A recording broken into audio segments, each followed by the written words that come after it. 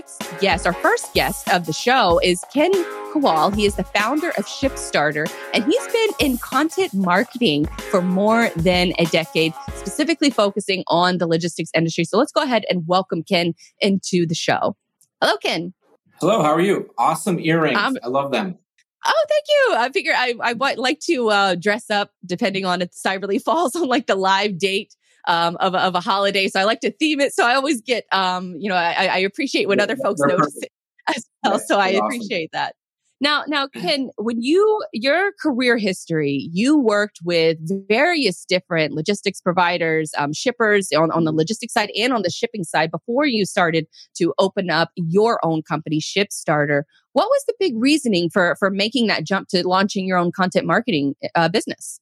Well, I'll give you the short version is one, I always wanted to have my own business, but two, when I was my last job working for somebody else, I was in a sales role, and to be honest with you, I was pretty bad at it. So I wasn't selling anything, but I actually got really good at the lead generation piece, creating leads for myself and opportunities. And I decided to kind of take that skill or one thing that I was good at, and I figured there would be logistics companies out there who understand the difference between salespeople who are good hunters and lead generation people, and those are good closers.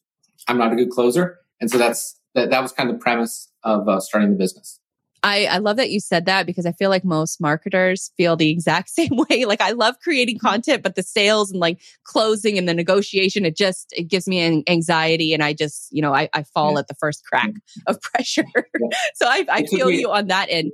Yeah, I was 40 years old when I had that realization, and once I realized closing is just not my thing, I was able to focus on what I like to do best. And that's what makes a really good business owner is to recognize your strengths and then also, sort of give, the hire or outsource, folks who are much stronger in the areas where we are the weakest. Now, when you first made that jump, what was the first, I guess, sort of realization of working with logistics companies? Was there an immediate need on a certain kind of software, or was it, something different that they were looking for initially? Interesting question. So when I started, I kind of had an oh crap moment when I didn't have any customers lined up. I began things, and it was initially what I was offering was lead generation, mostly through email marketing. But then what I quickly realized there is a big need for content and social media management. So I never really set out to be a writer. For example, I do a lot of content writing for logistics companies. That was not the intent, but I quickly realized, literally within the first 2-3 weeks, 10 years ago, that's where there was some opportunity, and it's just grown from there. So now about half our business is content writing, half of it is email marketing. So it's really about getting closer and understanding what customers need, logistics companies needs, and in most cases, the ideal scenario, I should say, where my organization provides most value to customers is they've got skilled marketing people on staff that they know how to manage social media better than I do. They probably even have some better writers than I am, but I'm able to kind of translate the real world logistics stuff, having been in the industry for so long, into good marketing and sales messaging, and that's just kind of the balance. And that I've found with a lot of customers, and that's the value that I bring to them. And I think too, that's also, you mentioned that was the initial want for businesses. And I feel like it hasn't changed much. Has it changed for you? That was sort of my feeling is it's the same. Yeah, it really is. And so go ahead. I was good. Yeah, I just, the sales conversations I have now. So fortunately, I'm better selling, I guess myself and what my company does than when I was working for another company. But yeah, the conversations are still very similar, where there's a recognition that having industry knowledge is very helpful. But again, there's a lot of very capable and skilled marketing people at the companies that I work with, and most logistics companies. I think too that's so helpful to have, that kind of talent in-house, because they really are in the trenches, and then they can just better guide your work and what you're out here creating. Now, you did mention sort of the power and the big focus for you of email marketing. Where do folks mess up the most when it comes to their email marketing? I think A couple areas, and email marketing is hard, and it's every company tends to have different kind of opinions on what the right rated email market is, how hard to go, how just it's there's no cut and dry or one single philosophy that companies have. That to me the biggest things are consistency, sending an email, maybe an email campaign out, one or two emails and not getting the results they want and then abandoning it. It's not being targeted enough or having goals. As you mentioned earlier, you really need to be specific with your email marketing campaigns. You want to know what you want to accomplish with them. You want to have a way to measure the success. You need to you want to know what the outcome is going to be, or you want to be working towards an outcome. And then the other part is not being specific or targeted enough with the audience itself. So, and there's different types of emails. There's emails that maybe you're going to nurture warm leads with. You're going to try to grow existing customer relationships through different email campaigns. And if we're honest, there's some campaigns where companies will go out and they'll buy maybe email lists that are poor quality. So they basically end up spamming a bunch of people and getting a bunch of email bounces and things like that. So it's really about consistency and knowing what your goals are, and then being well thought out and thorough with your list building and your audience building. I love that you brought that up because I am a staunch opponent against buying email lists. I've had to, sort of work my magic on those in the past, and they never result in good metrics. And then all of a sudden, the marketing department is getting blamed for what the sales team went out and bought, a 5,000 contact list that's absolutely worthless. Now, you had sent over some in our pre-show doc that you had mentioned a recent case study on the power of email subject lines and one word that helped to increase open rates by 5-fold. Can you tell us a little bit about that campaign and why you think it was successful, and also the one word that worked? Yes. So I'll save the word in it for the end of this, and it's not that special or anything. But the point is that the goal with emails is to, the first thing, they have to get opened. Obviously, the content of the email itself is super important, and you need a call to action. You want people to take some type of action from the email, whether it's agree to a demo, conversation, whatever. But the key is having a good subject line that people are going to open. And just a campaign that I worked on with somebody recently, we had the word fuel in the subject line, and the open rate was 5-fold from what it typically would be for that customer. So the point being is that there's always kind of hot button terms or things going on in the industry that are going to get people's attention, kind of regardless of what what you're selling or who you're selling it to. Right now, especially in shipping, everybody's very aware of fuel prices being volatile and what's going on there, and that term worked. So the point being, think about what's going to get a reaction or pique the interest of your audience, just so they'll open the email, because nothing else matters if they don't open the email. Right. I think that's really key about using. I like that tip about using whatever's going on in the current industry news and try to apply that somehow with what your service or product is offering. Now, we talked earlier in the show of sort of the power of content marketing, especially when it comes to video. But then also there are a lot of folks who just have no desire to be on camera. What I guess strategies have you seen other companies take hold of that doesn't involve being on camera and being on video? Are there any successful tips that you can give to folks who don't want to be on camera?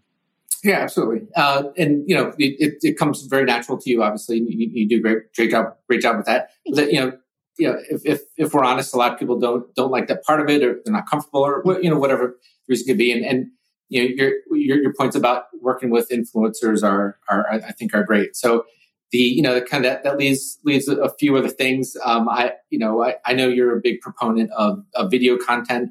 I'm a big proponent of written content, and what I mentioned earlier, I think is important. It's the consistency with it. But when you're creating that content, I think it's also important to have a voice, some personality, and do something that's a little bit different, because there's a lot of companies putting out blog posts and maybe not as many putting out video, but you need to do something that stands out. So my advice is to be consistent, have a different voice, do something to stand out. Don't be passive. We're probably, as marketers, a lot of us are familiar with HubSpot and with their CRM, and I use HubSpot. But they did a great job a few years ago of creating the term inbound marketing, and a lot of belief that all companies need to do is write a blog post, just kind of, maybe just post it on social media, and the leads are going to come pouring in. And that's not how it works realistically.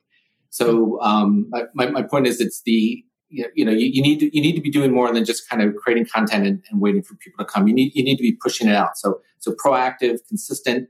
Think of small things. Every company has things they're experts in. They possibly data they can share that's unique to their customers or valuable to their customers. So it's about pushing out, even if it's small LinkedIn posts, it's small short videos, it's small small short blog posts or things on LinkedIn. But just be active and be consistent, and keep pushing information out there. It just doesn't have to be videos. It doesn't always have to be videos of people or people talking on screen. It can be in a lot of different formats. 100%. Because I even noticed like sort of a drop in engagement on my videos that I published to LinkedIn comparative to the text-based posts. And I sort of theorize that people just, sometimes they just don't want to watch a video and they just want to read something instead. So I think that there is absolutely room to do both of those things. And so when companies are coming to you and they want you to create, an email campaign or, blog posts and sort of a content marketing strategy, how do you approach the dreaded ROI question? How do you, I guess, determine that ROI? Is it really just as simple as, determining the end goal and then reverse engineering it? Or are there other components to that strategy? That's a good question. And it's difficult. It's interesting to me how hard it is for companies to measure ROI. And I would say, I know one customer that does it really well, but it's really complex. And the reason is, but by the time something turns into revenue, there's been so many touches potentially with that prospect. It could be a trade show, email campaign, social media. So it's often very hard to tie revenue back to a specific marketing activity. But I think that's that kind of goes back to the point of being consistent and having multiple ways that you're reaching out and connecting with customers. So I guess it's okay that it's a little blurry. If you're covering all your bases, it maybe won't be so cut and dry. But I absolutely think it's important to be tracking the ROI of your activities, like trade shows. Again, not that it's easy, but trade shows, campaigns.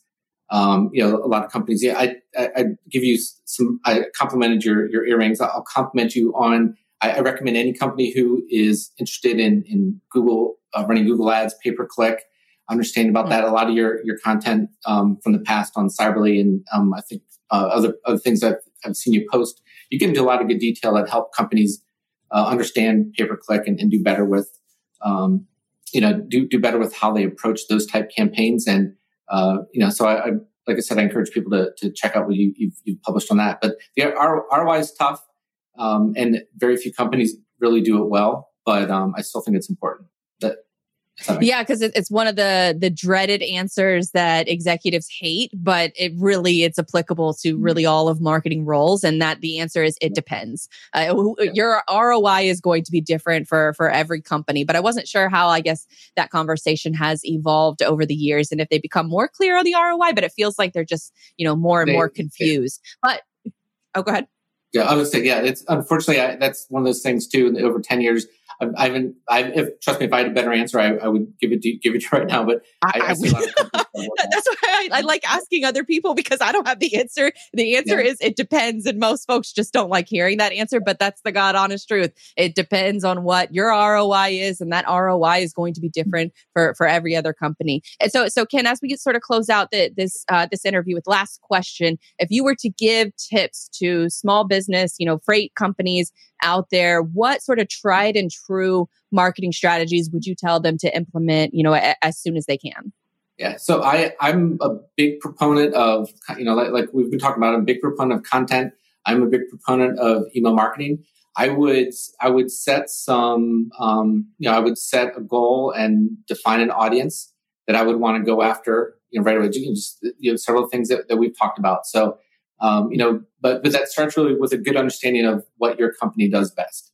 So, it's very easy for companies to fall into the trap of not wanting to miss any potential opportunity with anybody everywhere. Then they try to kind of project that they can do everything. So, start by, really being honest with yourself internally with the company about what you do best, who your best customers are, and, try to build some campaigns around the specific things. And it's very easy, relatively easy to, say, just a kind of a basic thing, write a white paper or a blog post or create a video, explaining some concept that's important to your target audience.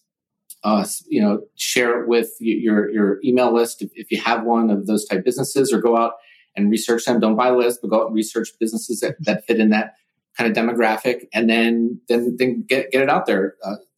Put together an email campaign, put together some social media posts, and if you budget for it, maybe some pay-per-click ads. But take what you know and you understand, or the expert knowledge that your company has that is valuable to a specific market that you identify, segment of your market that you identify, and figure out a way to get your message and that knowledge in front of them.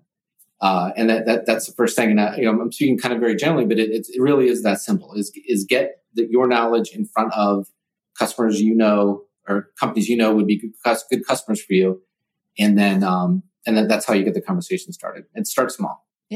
Yeah, really. Don't overwhelm yourself. Don't try to be everywhere to everyone. Reverse engineer those goals with what you are already an expert at. All great tips, great advice, Ken. Where can folks follow you and more of your work? Hit me up on LinkedIn, Kenneth Kowal, and company is ShipStarter.